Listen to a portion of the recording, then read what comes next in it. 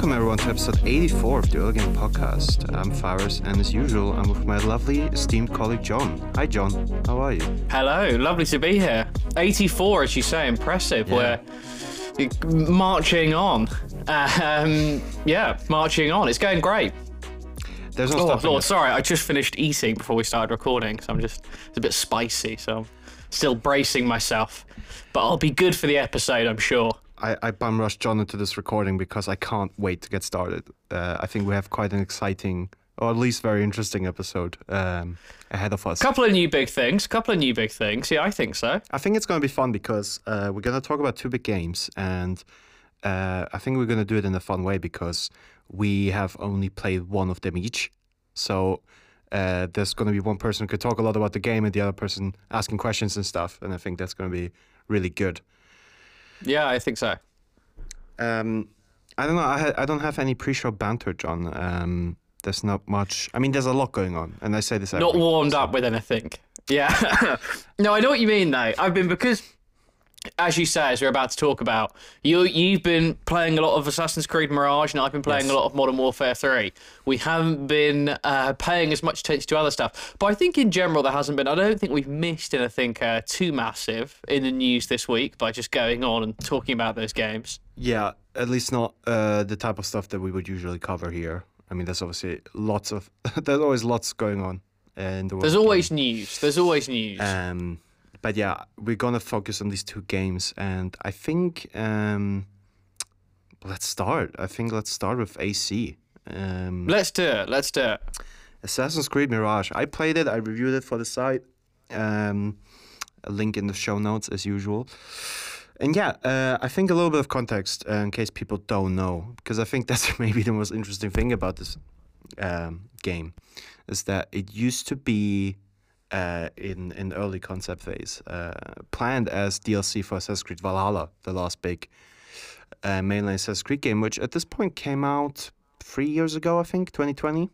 It was with the new consoles, wasn't it? So yeah, 2020, I think. And yeah, Mirage was supposed to be DLC for that, as it features Basim, who plays a big role in that game. An interesting mirroring of the two games. The two games we're going to talk about, they Yes. share that commonality. Exactly. And yeah, they made its own game out of it. You know, brushed it up a bit, bolstered it a bit in content, and turned it not just into its own AC, but into an AC that is supposed to be a back to the roots kind of thing. Another interesting parallel, perhaps. Yeah. Yeah, you're not wrong. What that means is we have sort of, I would say, classic Assassin's Creed gameplay here. It's very stealth focused. It's focused on actual assassinations. You're playing an actual assassin, and it kind of feels gameplay-wise closer to Assassin's Creed 2, and in terms of vibes, very close to Assassin's Creed 1, because it's set in Baghdad in the 9th century, which just in terms, like, very superficially is very reminiscent of the Middle East turn setting of Assassin's Creed 1, even though I think that was 12th century. But you know, Yes, it was during the Crusades, you're right. yeah. But as you say, superficially to a Western audience, Yeah. it's much of a muchness, I think. Yeah, the little nuances of history will be lost too, myself included, but you're absolutely right. Yeah, and that goes as far as like the game including I don't know I forgot what it's called. It might literally be called a nostalgia filter, where you can turn on the weird blue hue that Assassin's Creed 1 had. Yes, And yeah. turn it on in Mirage. So maybe it's called classic filter or something. Wow, that sort of simulates the animus at work. That kind of Yeah. explains where you can't go into this zone, or yes, yeah, okay, that's quite interesting. Wow, they really are trying to pull on the heartstrings of nostalgia, huh? They are, but it's kind of weird because I have to say I did enjoy my time with Assassin's Creed Mirage, but it is kind of a weird product because it's kind of exactly what my intro makes it sound to be, I think. Whereas it is sort of this like nostalgia baity thing, but it's not as it doesn't really do nostalgia bait. It kind of just like hints towards like, hey, wasn't it great that Assassin's Creed used to be the way it used to be, and doesn't do much with it. I think because they're not going to continue making games like this. I mean, they maybe will, but the mainline stuff will still be those huge sprawling RPGs. And Mirage is kind of this like bridge between the big mainline games like Valhalla and Codename Red, which is going to be the next big one. And so it can't be like too significant, you know. Like it can't be too much of its own thing. It's still like. Does it feel like a stopgap? Like does it? Yeah, like obviously it's between these two things, and it's hard to sort of judge, you know, how much content should you get with a game like that? What's acceptable, what's not, whatever. But did it feel like maybe there was, like a sort of if it's clear to you that it's not going to keep going in this direction, and the next one will be big, and this was just, as I say, a kind of stopgap, bit of nostalgia on the way. Is there kind of anything there that you think they will carry on with? Any sort of, is there much new innovation, or is it very much this is just a stopgap, kind of enjoy it for the nostalgia, but we're going back next year? Or is there stuff here you see them, you know, wanting to explore further at all? Well, I would say two things to that. I think this is a proper game. It's like 20 to 30 hours long, and it's, in quotation marks, only $50, which, considering that nowadays games cost like 70 to 80, is a considerable difference. And it feels like a proper game from 10, 15 years ago. Like it feels, in terms of like the content breadth, like Assassin's Creed 2. But the game has no original idea of its own, I would say. And there's nothing really too exciting about it, with one major exception. But even that is, and I mean the city. I love the city. I love Baghdad. But it feels like, yeah, we're doing Assassin's Creed, old school Assassin's Creed city design. It's like I said, in terms of vibes, very reminiscent of the first game. And the gameplay is very similar to, it's kind of a mix of like the RPG titles and classic stealth Assassin's Creed. Maybe most comparable with like Syndicate, because you have actual functioning stealth here, where you can like crouch and hide behind corners and and whistle and stuff like that. But yeah, you have also like, obviously you have a bird that basically functions like a drone, so that you can mark all the enemies. You have like that's quite Valhalla, isn't it? Or maybe it was, I don't know when they introduced that, one of the Origins. recent ones, but yes. I know the drone bird of which you speak. Of the big RPG games, Origins is the one that I played the most. I did everything in Origins. I played it for like 70 hours or so, and I loved the game. And the gameplay feels quite similar in that, just with like truly way less of a focus on combat. I mean, the focus is on stealth, but it's still like when you get, when you get detected and you get into combat, it's still the classic AC thing where like most enemies die after one parry, with a very generous parry window. So you could theoretically cut your way through it. It's still quite difficult, especially when you have multiple enemies and like stronger enemies. So you should really try to stealth, but it's not impossible. Whereas the RPG titles were much more like, yeah, the combat is a much bigger part of these games, even in Origins, and especially in Valhalla. So that's kind of where big the brawls. Classic AC stuff does indeed come in. Like, it does indeed feel like or I would rather say Syndicate. I haven't played Unity. I think that's one I heard a lot about as well in terms of comparisons. But there's obviously, it's still obviously made from the skeleton of the RPG games. You know, like there's this, and it's kind of jarring in a way, because you have those weird conflicts where you have the same kind of Destiny-like gear menu. You don't have any RPG elements per se, but you have like skill points that are kind of arbitrarily given to you after main missions or certain side quests, or just like randomly if you do a certain amount of side content. I think like if I think I got randomly skill points after just like doing collectible stuff. I'm not quite sure. Okay, but it's not like a complete purist. We haven't completely got rid of that stuff. No, it's because the game it's built upon has those systems, right? So it also still has those systems to some degree. But it's obviously very, very strongly pared down. The focus is supposed to be purer. And the only way I can see them going forward with this is if they keep doing this type of thing, to use this kind of game, which is shorter, more focused, purer, more akin to the classic games, as like stopgaps, right, between the big ones. I mean, to be fair, what I didn't know, and what you just mentioned there, that this is and I just checked it there on the UK store as well. I say it's cheaper in America. It's also cheaper UK, Europe, wherever. The fact it is, and it was quite significant. It's like £45, whereas the normal AAA games these days are 70 usually on PS5. So if it's at 2/3, let's say about 2/3, somewhere around the sort of 60-70% the price of a one of those big AC games, a normal AAA for this day and age, I would say that's. That puts me in a much more sympathetic light to this idea of them occasionally doing stopgap games like this.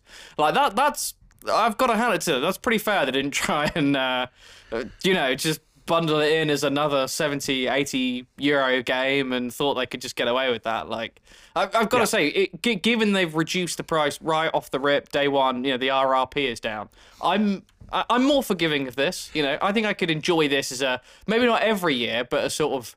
Maybe 1 in every 3 AC games? Yeah, which is what this is, something right? like that. And I fully agree, and there's a lot to enjoy with this game. Like I said, I had a pretty good time with it. My one major complaint is that, despite some of the complaints I already mentioned, is that I think the storytelling is very bad in this.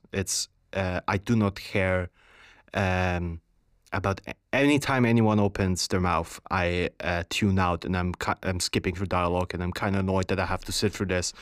Because nice. You just want to get back to the stealth thing. Wow. It's partially because I didn't really play Valhalla, so I don't know much of the context, but also Mirage is a prequel. Oh, you missed out on another very mediocre story there. Yeah. But the thing is, Mirage is a prequel, right? So like technically you can enjoy it without knowing Valhalla, but you will probably get more out of seeing a young Basim if you know him from Valhalla. And I have to say, I fucking hate this guy. He's so annoying. He's one of the worst AC characters easily to me. Like, fucking. Yeah, not endearing. Loved Bayek, loved Ezio, obviously. Like what are they called? The twins from Syndicate. I know who you mean. Fryer or something. Like Evie and Jacob. There we go.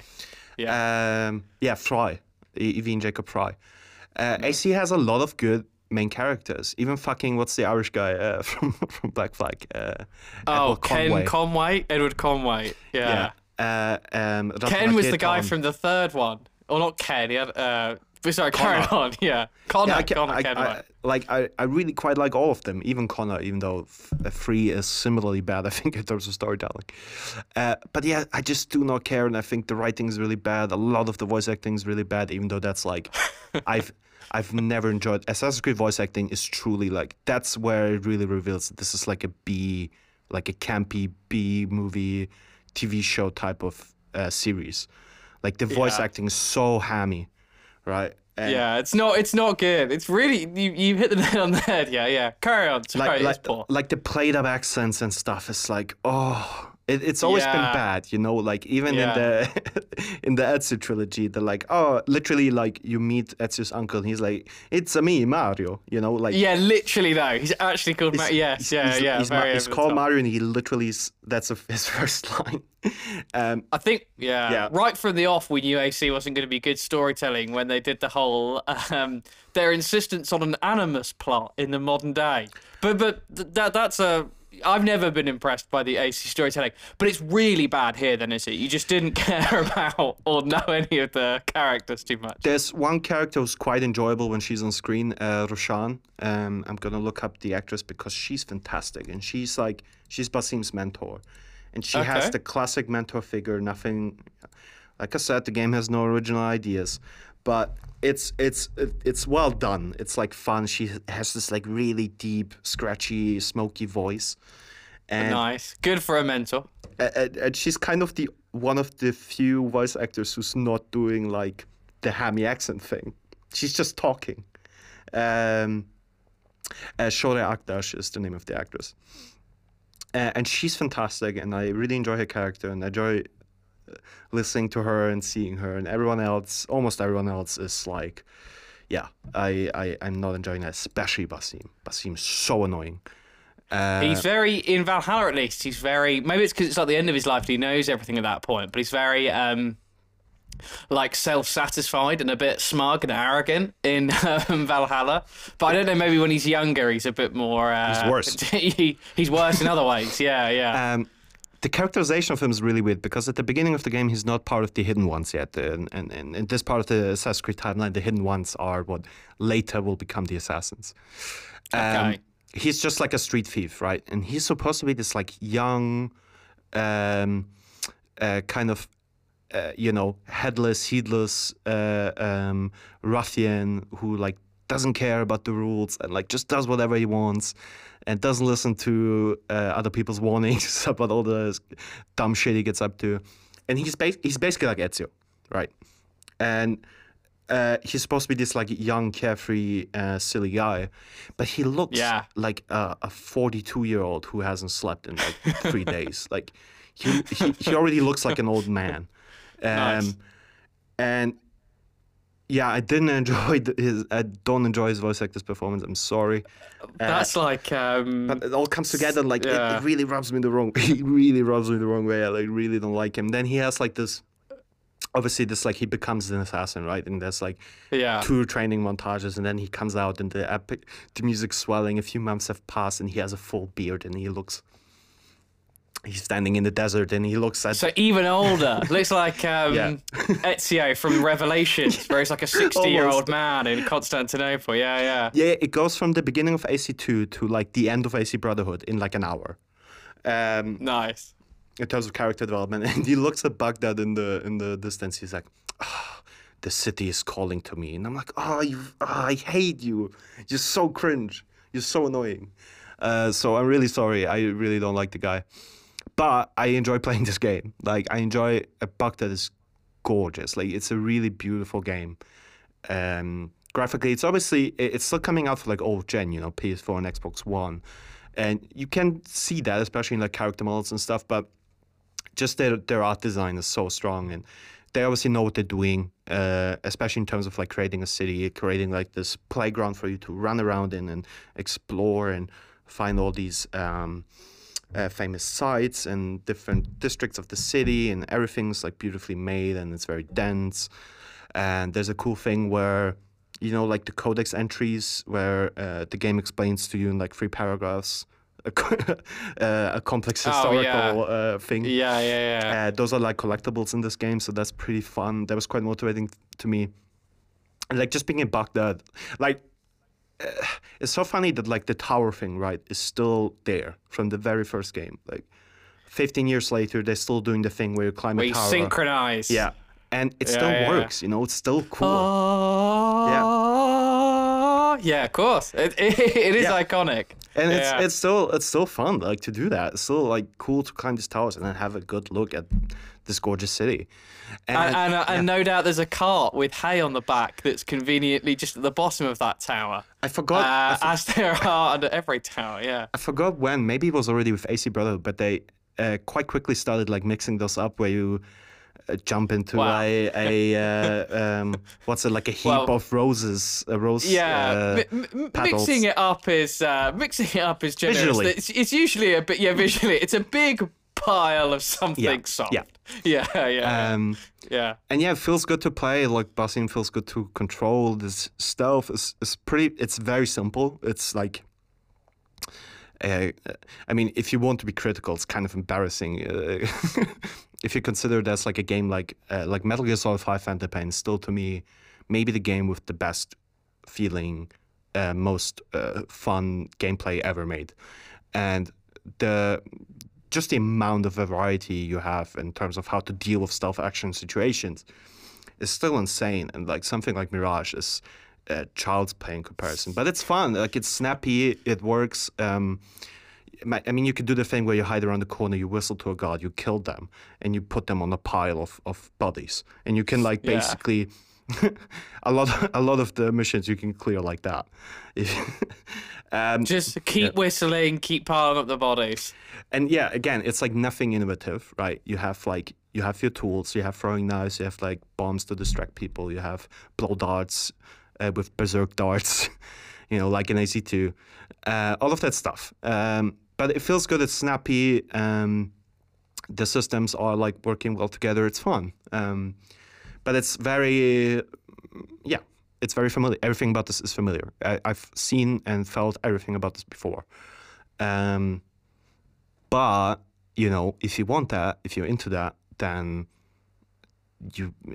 I can recommend Mirage. Like you said, it's like we said earlier, it's cheaper. It delivers on the back to the roots thing. It feels good to play. The city is gorgeous. There's a lot to enjoy here, but like obviously to a limited degree. Like I think that like critic. It doesn't sound like this will be anyone's favorite AC game. No, but it probably also won't be many people's least favorite. It'll be a kind of, as you say, solid. Yeah. It's sounding like a kind of solid 15, 20 hours. I mean, if it's starting at only $50, I imagine in no time it'll be on sale for, $25, $30. Those games are always on sale. Yeah, I'd be happy to pick it up. As a relative AC fan, it sounds like you could have a good weekend with it, but I don't think it's going to be iconic for anything. A little more. There's a little more to that. Like I think the completionist playthrough is supposed to be like 30 hours, which is like there's obviously a lot of collectibles in this game. I didn't care for most of them. There's some fun stuff in there, but it's nothing too crazy. They did the thing that I didn't want them to do, where it's like you have a secret crazy armor, but it's just random collectibles hidden, not even really hidden, just like spread across the map. There's no dungeons, nothing special attached to them. There's like 10 shards you can collect, and they're carried by like just a dude. And you kill the dude, and you get the shard, and you have 10 of them. That's you get shitty. I got the armor. Give after, me, like, 5 give me hours. a little mini parkour dungeon, a little puzzle or something to do that shit. Yeah. But I have to say, generally, the mission design is quite good. There's a lot of you do a lot of you need to go to this one place and do a thing, either kill someone or free a prison or whatever. And it's always like this big complex, like either prison.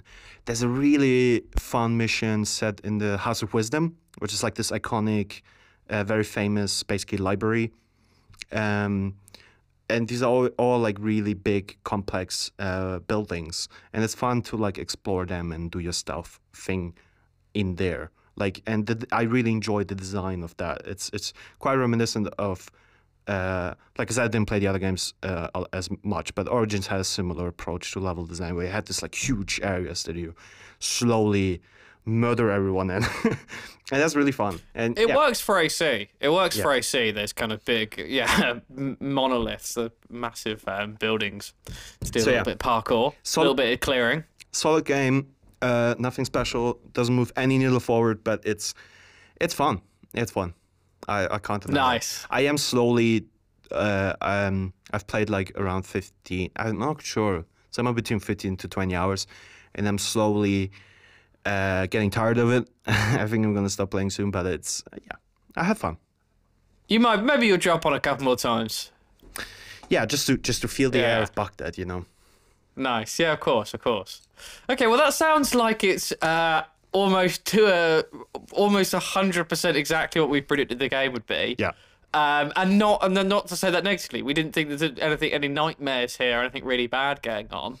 I mean, I guess we can count it out of our big Game of the Year bonanza whenever we talk about that. I don't think this is going to be in the running for the big one, the big Game of the Year. No. Maybe something smaller, maybe, I don't know. We talked about this, actually. We talked about this recently. There's no history category, it's like education category. But maybe, I don't know. Maybe there's some award they can pick up here. I think I'm about to play a game that I think would absolutely blow AC out of the water in terms of like educating people about the history. Okay, so it doesn't even have that. Okay, amazing. Okay, I mean, it's a different approach. It's like it's called The Making of Karateka, and it's like this interactive documentary about one of the game that came before Prince of Persia, which was like massively influential, came out in the 80s, and they made this like amazing documentary about it, basically, that is interactive. So even in terms of like educational video games, I would, from what I've heard, put that above AC. Even though I like that part of AC, it's nice to learn how bazaars worked 1,000 years ago. It's fun. Yeah, it's yeah. Oh, it sounds cool. Yeah. Talking about, games that don't move the needle necessarily, that are very familiar, maybe feel a bit like stopgaps. John, you played Modern Warfare 3. Yeah.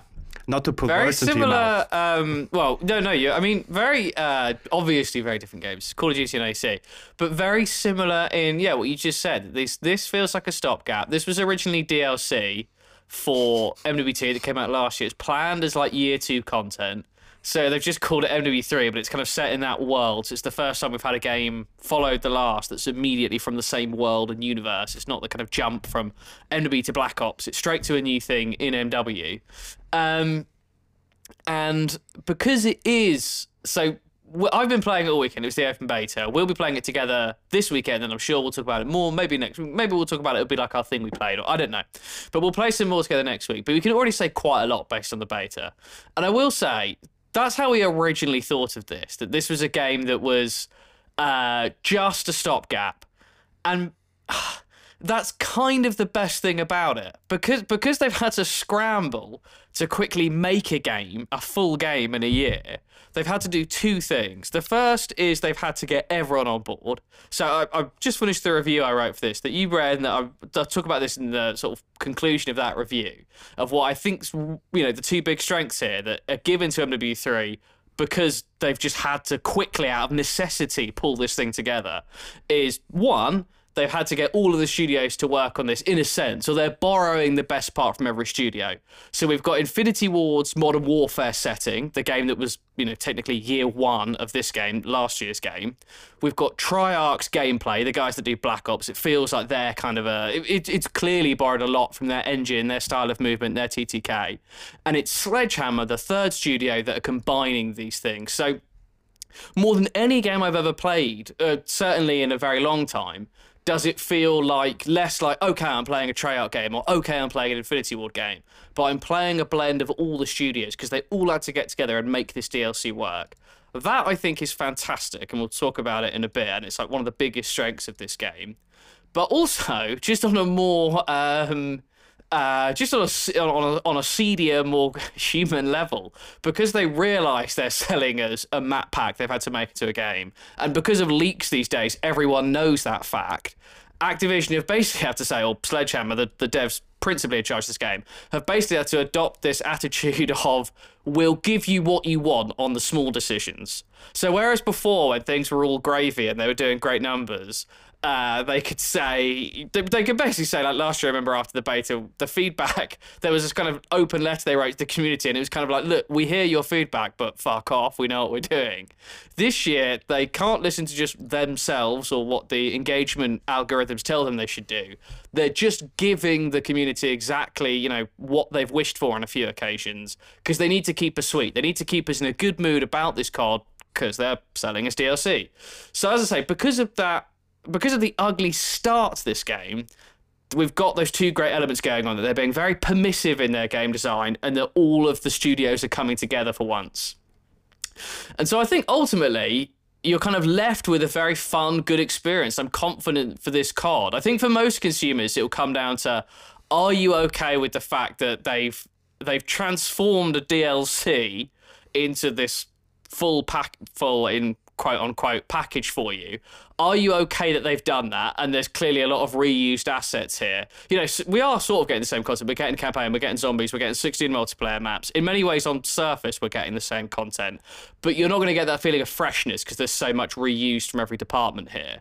So if you can get past that, though, and if you're not buying CODs for a feeling of something novel and fresh, and you do want a more refined kind of multiplayer experience, I think there's a lot to offer here. I think my overall experience on the weekend was fun. Like, I really enjoyed it. I don't know how to break it down bit by bit. I don't know whether we can get to that full thing or whether we should save it for tomorrow. But the big things for most people of what they've done here is they've basically taken MW2 from last year, as I said, which is the Modern Warfare setting, and they've got it's all Modern Warfare map remasters from the 2009 MW2. So we're very much in the Modern Warfare universe with those characters, those kind of modern weapons and things like that. And then they've what they've done to that is they've taken a Triarch gameplay approach. So there's a really high TTK. It's like 150 base health. So fights are a lot longer. There's clearly a skill gap. The game is faster. There's more aggressive movement options. The aim assist even feels a little bit weaker. So, you get absolutely turned on, and it feels difficult. It does feel difficult. So we've got a Modern Warfare setting with a Triarch gameplay design with its higher skill gap. And then, as I say, we've got Sledgehammer putting this whole thing together. I don't really know. It's like, this is such a, obviously we're doing such an immense thing with COD. So I don't really know how to go with this bit by bit. And as I say, we'll move on to it more next time. But I do think in general, my overall feeling here is, although, as I say, I disagree with, how we've arrived at this game and how it began, I think there's loads of really, really smart things here. I would say that the heightened skill gap will maybe be the most divisive part of this, because a lot of people are going to be tempted to blame on SPMM, skill-based matchmaking, where, people complain because they get matched with, they say I'm being matched with sweats. You're being matched with people on your level if you've done well, but, you really feel it in this game when you're in lobbies with people who are good. Like me and someone we work with here, another guy we were playing on the weekend, and there are some games where we were in people who just were destroying us, absolutely destroying us. So obviously that's not going to be popular with some people. Some people will think that's a good thing and healthy for the game.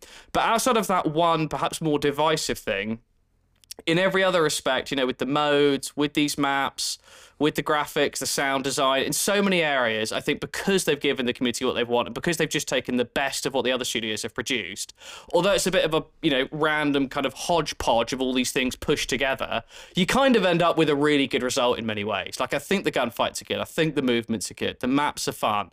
The lighting is good. The pace of the game is very good. So, yeah, that's really my one message. It's a shame that this is how the game came to be. And there's a lot of reused assets here. And there is a skill gap that is maybe too large for some fans, and they will not enjoy it because you do get absolutely destroyed sometimes. But that's some people will enjoy that. In every other respect, I think we've actually got a good COD in our hands here, and I'm feeling really hopeful, like more hopeful for this franchise than I have since I don't know, in quite a long time, in at least 3-4 years or so. Yeah. Are you excited to play it next weekend? No. And I think the main reason is I had to chuckle every time you mentioned the maps, because I'm not sure if you mentioned it earlier, but they're all I think you did. They're remastered from the original Modern Warfare 2, which is just so funny to me. And like, I edited your fantastic review earlier, which we'll also link to in the show description, and like, some of the images you included were like from those maps, right? And it was so fucking funny to see Favela again, and like you mentioned Skid Row and stuff like that. And I'm like, I can't believe they're getting away with this. Like, to some degree, because I don't mind. A full game's worth. Yeah. All of these maps are remastered. Sorry, carry on.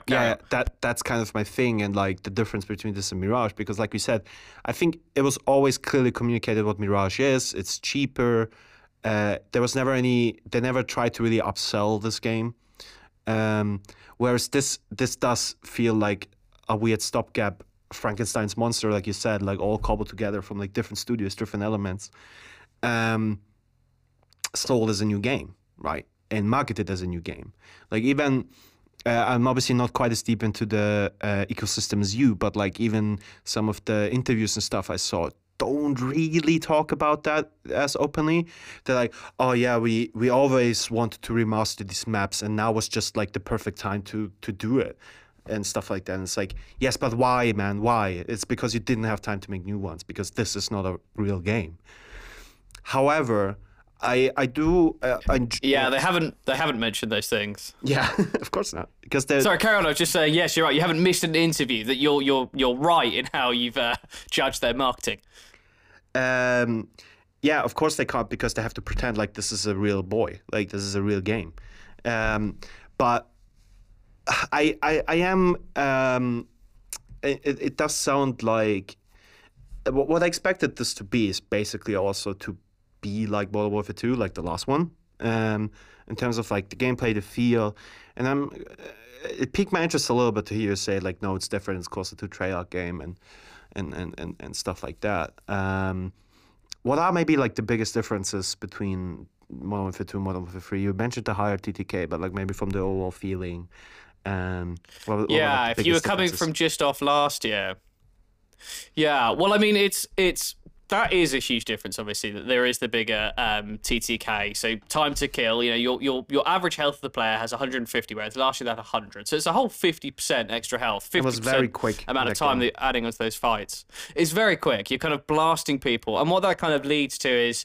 Yeah, it was very slow last year. We didn't have many movement options, and it was really risky to ever leave cover. So because you die in like a bullet, so you ended up not long into like a week into the multiplayer, people have figured it out. In MW2, the way it played was very much mainly, unless you're very ballsy and want to grab an SMG, just take an AR, find some cover, and pitch up on somewhere where you can cover a nice cross, so you can like hold a lane, and basically don't move. Like, you are rewarded very much for stay still and kind of cover this lane, and you'll just zip people as they go past really quick and bang them out. This game, as I say, you've got so much more health and you've got so much more movement. Like, slide cancelling in particular isn't here. I know people will talk about that particular mechanic they wanted from 2019, from Black Ops Cold War, from Vanguard, which is where you it's just like an exploit to make you move faster. Where you kind of half slide and you stop. You kind of in between sprinting, you go down to slide and you stop and carry on sprinting. They've got rid of that. They say, oh, we've brought it back. That was a weird thing they said in their marketing. We've brought it back. They haven't. Because slightly it's not like an nerfed that one. official movement thing, Yeah, right? it's not like an like- official movement thing. yeah. Exactly. It's just like Yeah. it was an exploit. it was an that just got exploit. popular. Exactly. It was an exploit that got popular, but so popular it was like how people moved for a number of years, especially on the Warzone side of things. Now, they wanted then in Modern Warfare 2 last year, they completely made it impossible to slide cancel, and they slowed the whole game down. Like the strafe, as you're aiming down sight, how much you can move left and right quickly. Your strafe speeds are very slow. Your aim down sight was very slow. They got rid of slide cancel. They made the TTK slow, and at the same time, they just made general movement slow. Oh, sorry, they made the TTK really fast last year, but the general movement slow, so people were barely moving. They have got rid of, well, they don't, slide cancel doesn't work properly in this game, and that's not the mechanic people are going to be taking advantage of. But they have been able to bring in loads of speed around that, so that, I mean, loads. Like, you feel, I don't think I've ever gone faster in a boots on the ground game. And even in jetpacks, I don't think you were moving as you were just as fast as you could, laterally moving. It was I never don't think you were Titanfall, going quite this fast. Or Apex. No, 'Cause Apex yeah. basically feels the It same was- as Titanfall, just without some stuff. But Titanfall was always, even during the jetpack era, like much faster than Call of Duty, like significantly so. Yeah, like COD in the jetpacks, it gave you vertical movement, but it wasn't that it was that fast. Here, it's fast, like it's really fast. Moving without a gun, you can fly around the maps, and when you do, even when you're aiming down sight, you can strafe left and right really, really quickly. And that combines with the higher TTK, the bigger health, the longer gunfights, because you now need like 6 shots to get into each other, so you're just shooting each other for longer. That allows lots of movement and resetting. And that's where I think it feels fundamentally most different from last year, is that we didn't really have gunfights last year. It was just very much this thing of there was a positioning skill gap, and that was it. If you're in the right position, zip, you get rid of the person if you saw them first, or if they moved, absent-mindedly across your field of view. In this, because of all these elements I've mentioned, the big thing that most people are going to feel is that you're actually in gunfights. Someone will shoot you and you've got time to react, quickly get down, and then you can turn around, strafe a bit, crouch up and down, fire back at each other, maybe swap weapons, maybe rotate to slightly different positions. I'm pushing it. It's not fully like Warzone where you've got additional plates as well as that, but there really is time and health for a proper fight. And that's where it feels, as I say, most different from last year. That and the huge movement boost.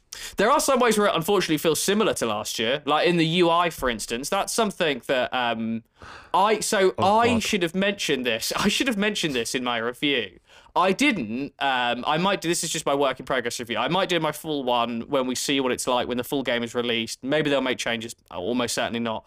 But for me, it didn't. I wasn't as personally bothered by it, but I fully accept that last year's user interface was awful, and they made it Disgusting. kind of. It was bad. They made thing. it. Yeah, they made it. The reason they were doing it and making it like that was because they're trying to roll in Warzone Mobile, which gets released early next year. They're trying to roll that in as all this shared ecosystem so that on any platform, it would have the same UI.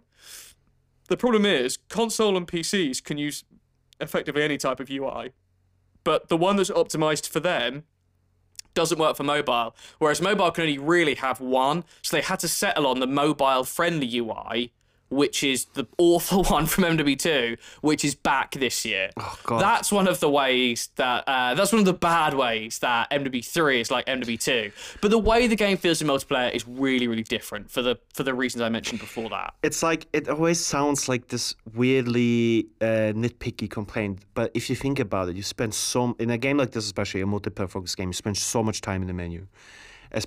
You do. Especially a game like COD where you tinker with your guns and your loadouts and stuff like that, right? And you wait in lobbies and so on. And it was an excruciating experience in MW2. It's one of the worst menus I've ever experienced. I actively hated it. Yeah. It caused me pain. And then the battle pass came in, and that's even worse. The weird like. What's it called, like honeycomb style thing. God awful. But you can see why, if it was shrunk to a mobile, why they would go with those awful design features. I think I remember reading that like the UI or UX designer of Hulu joined Infinity Ward and worked on the menu, which is obviously a streaming service. Makes perfect sense. And it does make sense. Like, everything is like, and it's very mobile friendly. Like these big buckets of things and like these big boxes, and everything's like clickable. But obviously, with a controller, you're dragging. Does it have a Destiny like cursor? I don't remember. Not nice. No, it doesn't. I feel like it almost would be better. In this day and age, yeah. But yeah, that's a shame. But it is interesting, and that did genuinely pique my interest to hear. Like, it's different. Maybe if you would have to name like one COD from the past that it feels closest to, do you have one in mind that you could say is comparable to this one? It's not like Black Ops 4 because it doesn't have stim shots. It's not quite that high a TTK. You know what? It feels. It's really weird. You know, at the same time as being borrowing from every other COD and being really iterative, it's not really like anything else because it's the first time they've done this in this way and blended the two worlds. I want to say kind of Black Ops Cold War-y, but it feels a lot crisper than that. It's very difficult, honestly, for me to say. The TTK is similar to Black Ops Cold War, which I haven't played much. No, it's honestly, I'm finding it difficult to think of a game that's really like this. Black Ops Cold War is probably the closest in how gameplay feels, but it's difficult because it's just a mix of things we haven't seen before. But probably Black Ops Cold War. But even that's not super close because not as crisp. I did want to speak though quickly to the maps you mentioned. Yes, I was going to come to the maps next. Yeah. Please, we'll carry on then. Yeah. I just wanted to ask, like, obviously, to reiterate, every map in this game is a remaster from the original Modern Warfare 2, 14-year-old game. And I wanted to know which maps were in the beta and how was it to experience them again, John, now as a full-fledged adult. We were all like little kids when that game came out. It feels crazy. Crazy. I remember I got in trouble for getting that game as a 12-year-old. Oh, no, too much. 18 plus, surely, at the time. I coerced my parents to get it for me, and they were like, no. They saw me play it, they were like, nah. Not this, not with no Russian. But now we're adults, John. It's 13 years later, and we're still playing High Rise. 14 years later. Yeah, I was instantly hit. One thing I really was hit by and liked instantly was because I am coming to it with a lot of nostalgia, as you say. Like, we played these games as kids.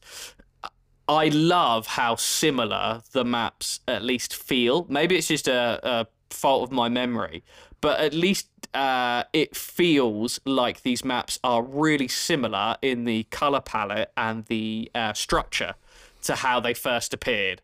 And that was a huge relief to me, because in remasters over the past 4 or 5 years, whenever they've done a remaster, they've kind of been inspired by the map, but they've changed a lot, both in the look, the colors, the shape, the structure. They change a lot, really. They just keep... Wasn't there a huge outrage when, for one of the games, they like changed one thing about Terminal? There's like one spot you now can't get to. And because Terminal is like basically the holy grail of maps, at least from that era. The MW2 remasters.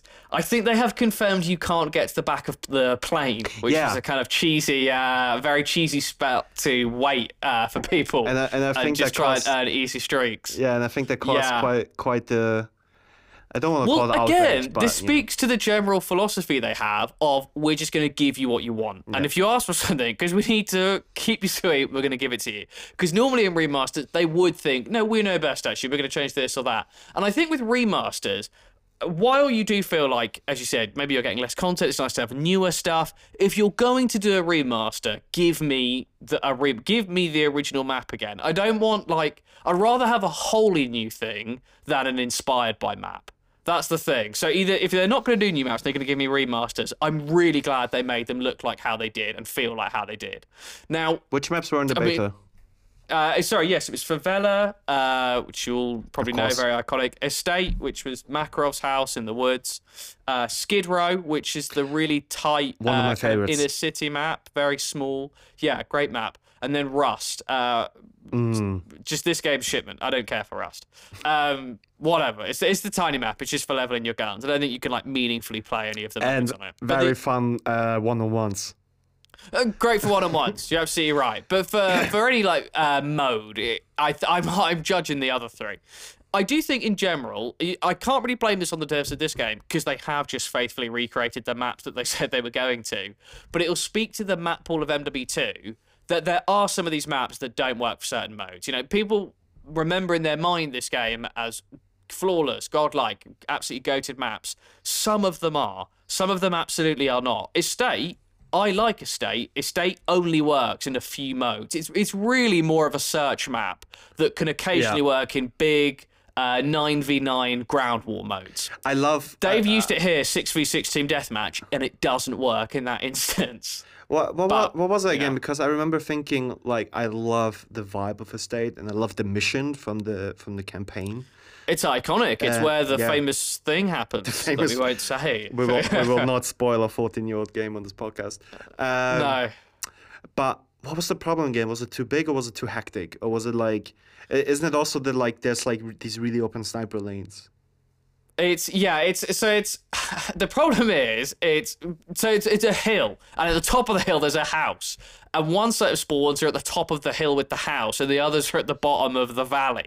So there's a clear imbalance. Yeah, and it means it doesn't work for a lot of modes. But there are modes, either modes with rotating spawns, modes that aren't just direct 1v1 symmetric kind of domination or something like that. Other modes like Hardpoint, like Headquarters, like Search, do work on this map. But yes, there are reasons why if you just throw people on it with a classic domination or team deathmatch, it won't play well, and it doesn't here.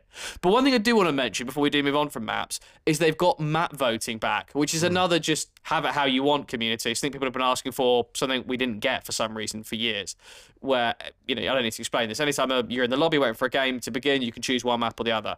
So I do think that in itself will do a huge amount to mean that, 90% of the time, we're only really playing 8 of the 16 maps, the 8 better maps. They heard all those people who groaned every time when they played MW2 and that fucking highway map came on. Yeah, Santa Cena Border Crossing. Yeah, as I'll always remember as the worst map in COD history. Yeah, exactly. It's still like, I love that map. It's so fucking stupid. It's so ridiculous. It's so ridiculous. Yeah, I mean, overall, the maps here, there are some good ones. It's the MW2 map pool. You know it all already. There are some great ones. There are some good ones, but it's still a COD game. There's 4 that are bad, and there's another 4 that are not amazing. No, better or worse than usual, I would say. Better than last year with some of those really bad ones. But Yeah, no, how was it coming back? maps. Like, not in terms of like the nostalgia, because obviously, like, if I would see Skid Row in HD, I would also feel a type of thing about it. You know, like, yeah, I'm not. Yeah, my yeah. heart is not made out of stone, but just in terms of like, I'm playing a Call of Duty map in 2023. How did that feel? I think so. So this is going to go back to the higher skill gap, the SBMM question that we had the other day. It felt really good sometimes, and when you did well, it felt really good. And I've improved a lot since being a child. But when MW2 came out, this is what I think a lot of people forget, and they think constantly they're being these days when they have really hard lobbies, they think it's something wrong with the game or the matchmaking system, or that everybody in the world is a sweat now. I think in general, just with the way that gaming has changed and the rise of streamer culture and the more competitive nature, I would say, of multiplayer games, when MW2 came out, it was one of the first big mainstream console online shooter experiences for console players. One of the first really, really big ones. I know, it's been around since Halo 2, but that's when it was massively mainstream. And loads of people were shit. Everyone was a bot. It was 14-year-olds and plumbers, and it was very few people were actually good at MW2. And so you could have what just felt naturally. Everyone who was good made like sniper montages on YouTube in 2009. Yeah, exactly. It just did shit like that. But the vast majority is casual, and it gives a casual sense to the lobbies. I would say here, now we were playing in the early access part of the beta, so you're going to get sweatier people at these times anyway. I would say in general, I don't think people should. So you're going to come back. I don't want anyone to come back to this who hasn't played COD in a long time, wanted to play these new maps, and expect it to be exactly the same experience as last time. I think as the way the audience has changed, these lobbies, these games are just naturally a bit more of a competitive, sweaty experience. And it does change how the whole experience is. I enjoyed it. I gravitate to it. I like it a lot, but that was just a noticeable change for me compared to MW2, where people were using wild shit and they could get away with having loads of imbalanced stuff in the game, and these days not the case, and not with the changes to the movement on this as well. Like that's another thing on the old maps, for instance, on Favela, there's a very long cross over on the, I don't know, like east or west what side it is, but it's on the side of the map on the road that runs downhill, and people will be familiar with it from that older map. They'll get it in their head once they see it. And I was down there just firing at someone just down at the bottom on the weekend, some match, and I was firing at them, and then I was waiting a bit, just strafing the corner, like popping in and out, having a look where are they going for a little bit. I was being defensive because I was just getting absolutely shat on by some other people in the lobby, and in like no time, like as I was still strafing this same corner, the guy had managed to rotate all the way through the map, which he definitely couldn't have done in 2009, and like popped out behind me and just dibbed me up with an SMG in a way that would not have been possible on the old games. So there's just a room for skill expression like there wasn't in the old games, and people are better. So the overall experience is quite different to an MW2 experience in that sense. As I say, you really do feel it in this game, the skill expression, because of the changes to the shooting and the movement.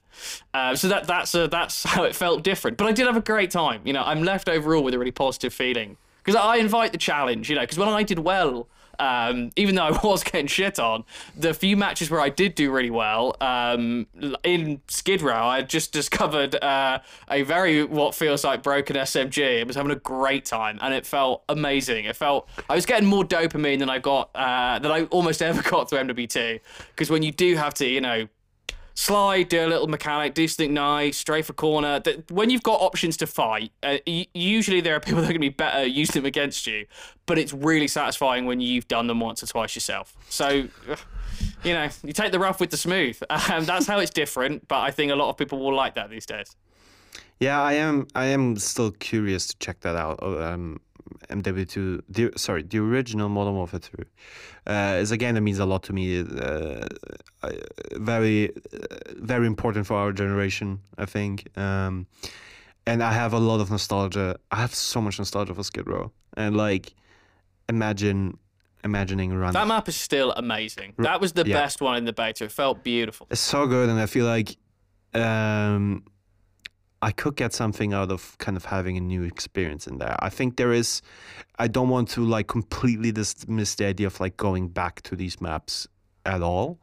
I think it just reads like such a cynical ploy to me, but I'm not completely against the idea. And I can totally see how that can be fun, especially if like the gameplay is different then. You know, like you said, the game just changed, you know. But yeah, I will play it. I wasn't part of I think this weekend was PS5 exclusive or like PlayStation exclusive, right? Yes, yeah. So I don't have a PS5, so I didn't play it. Also, I didn't want to. But next weekend I'm gonna play. Definitely on PC. Maybe I'll see if I can get on the old PS4. You know, that's a thing that still exists and a lot of people use. And then check it out myself, and then we'll talk about it again next week, and kind of then we can compare notes. Yeah. But thank you for your impressions again. Read John's review in progress. I'll link to it in the description. Thank you very much. And yeah, we haven't really prepared this end section that we usually do. Do you have anything to look forward to? The second weekend of the MW2 beta, I guess. Second week of the MW2 beta. I'll be helping out with some other stuff tomorrow, but apart from that, my week and weekend will once again be dominated with COD and MW3, and hopefully writing some helpful guides and, you know, interesting bits of news as I'm sure they'll make little updates along the way. I think that is the big takeaway for this game. As you said, like, it is a cynical ploy, and it's kind of just, if you can accept that, if you can be okay with that, there's a great COD game here. You can have fun but you just have to kind of, it's at some point, this is a joke Luke's made on the weekend, that it's almost like a power play at times, like how much it's in your face that they're kind of fucking with you. Because the Vanguard made by Sledgehammer, the same people making this game, they've reused some of the same Red Dot sites from that World War II game, and they haven't even changed the names. It's still called the like Nadoyev Model 1913 that you can put on the ACR. Amazing. So as I say, it feels like a power play, like they're doing it in your face, and you've got to accept it. But if you will accept the cynical ploy and you will take what Call of Duty gives you, fucking good COD game, to be honest. Yeah, that's it. Yeah. You have to swallow the blue pill, but damn, is that steak tasty.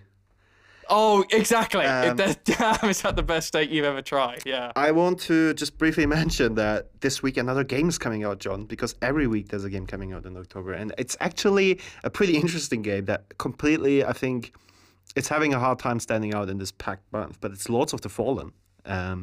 It's coming out the day after. Hit me. It's coming out on Friday. You know Lords of the Fallen? Hello? Sorry, I was muted. I haven't played it. Is this a Souls-like? Yes. So the original game came out in like 2014. Briefly after I helped someone years ago with I helped on an article. I don't know what. Not something serious, but I'm sure I've heard of this. Yes, but I've never played it. It was like, is it a good Souls-like? I have never played the first game much. It was like one of the first like obvious Souls-likes where it's like, oh yeah, this is so close to Dark Souls, right? Okay, and it was pretty good, and it was made by, I think, Deck 13, who later made The Surge, which I think are better games, and they're basically same like Souls-like formula, but set in a sci-fi world, which is more interesting. Lords of the Fallen is like the typical dark fantasy stuff, and they're now making a new game, which is also called Lords of the Fallen. It's just like the fucking Call of Duty thing. Wait, sorry. So it's okay. Yeah. You've said it there. So there's Lords of the Fallen 2014. Yeah, and Lords of the Fallen. Okay, and then Lords of the Fallen 2023. That's not long enough to get. I know COD are bullshit and they did it as well, but at least COD waited like over 10 years before doing that. This is 9 years. This is well. I mean, it's all much for a muchness. But wow. When the new one was announced originally, it was called The Lords of the Fallen, and then they dropped the D. No, it's literally called the same as the first game. Anyway, Wow. I will.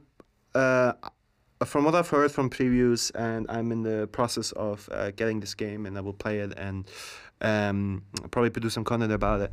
I am quite not excited, but I am looking forward to checking it out. It has some potential. It kind of looks. It's obviously still very Dark Souls inspired, but it looks like it has a little bit more of its own identity. It is still like this third-person Souls-like action adventure with RPG elements, but there's like cool stuff going on. Like in this game, you have like a parallel world, and you can at any time with an item switch between the two worlds. And that's like That's its twist. that's one of its twists. Not twist, but like Yeah. how you know how all these Souls like need to have a thing, right? Yeah. Like Remnant's the one with guns, Lies Yeah. of P is the one with the Pinocchio. okay. This is its thing, yeah. With Pinocchio, Yeah. yeah. Okay. Which looks really cool in previews. And there's like some cool puzzle elements. There's just like exploring, and it looks like really cool visually. The game is like it's an Unreal Engine 5 game, and it looks fucking amazing. Anyway, if people are into like Souls likes and reviews are still not out, so I don't. This might be really bad. I haven't played it yet, but I am personally really interested in Wow. it. So and I assume it will be good. We'll see. But if it's good, I want to put it on people's radar because this is really just like going under in this like very very packed month. Let's talk about soon. Maybe not. Maybe we'll wait till a quieter time or a quieter month. But I would like as a we should talk about Souls likes and that whole market one time. I'm wondering whether we're getting close to market saturation. Because bloody hell, we had like Remnant, Lies of P, now this 3 Souls like in as many months, or that's what it feels like. It is I feel like we've. Yeah, I mean, but they have their following, right? So we should talk about that one time. I'd be interested to know if it's like, is this for future? We're always gonna have Souls likes, or is this a fad? And there wasn't a Souls-like game from Software. They made fucking Armored Core, so it's like kind of. We've gone full circle. They've moved on. Yeah. They don't make Souls likes anymore. Well, we will get the big Elden Ring DLC next year, which I assume will be basically like a new game. So they're still in the market, but yeah, it is. Market. If you like Dark Souls and you want to play games that are similar like it, but maybe by different people, you have more than enough choice nowadays. Definitely. Yeah.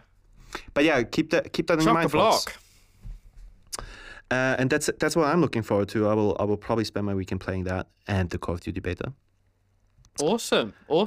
I think that's it, John. We talked about 2 big games for a while. I think we laid out everything there's to know about these big titles.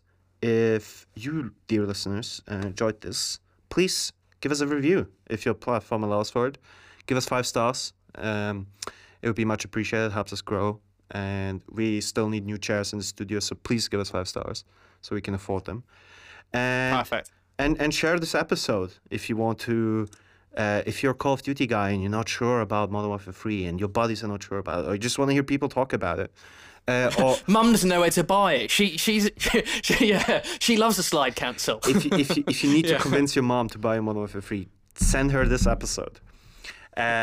Mum, you're an aggressive SMG player. You'll love this. Yeah. I think AC Mirage is another game where like maybe people are not quite sure what it is and what's the deal and is it really worth it. Send them this episode. They can hear all about it. And yeah, tune back in next week. We will talk about Call of Duty again when I've played it. We'll maybe talk about Lords of the Fallen, considering depends on how much I like it. And yeah, many other things. Thank you very much, and see you again next week. Bye. Bye-bye.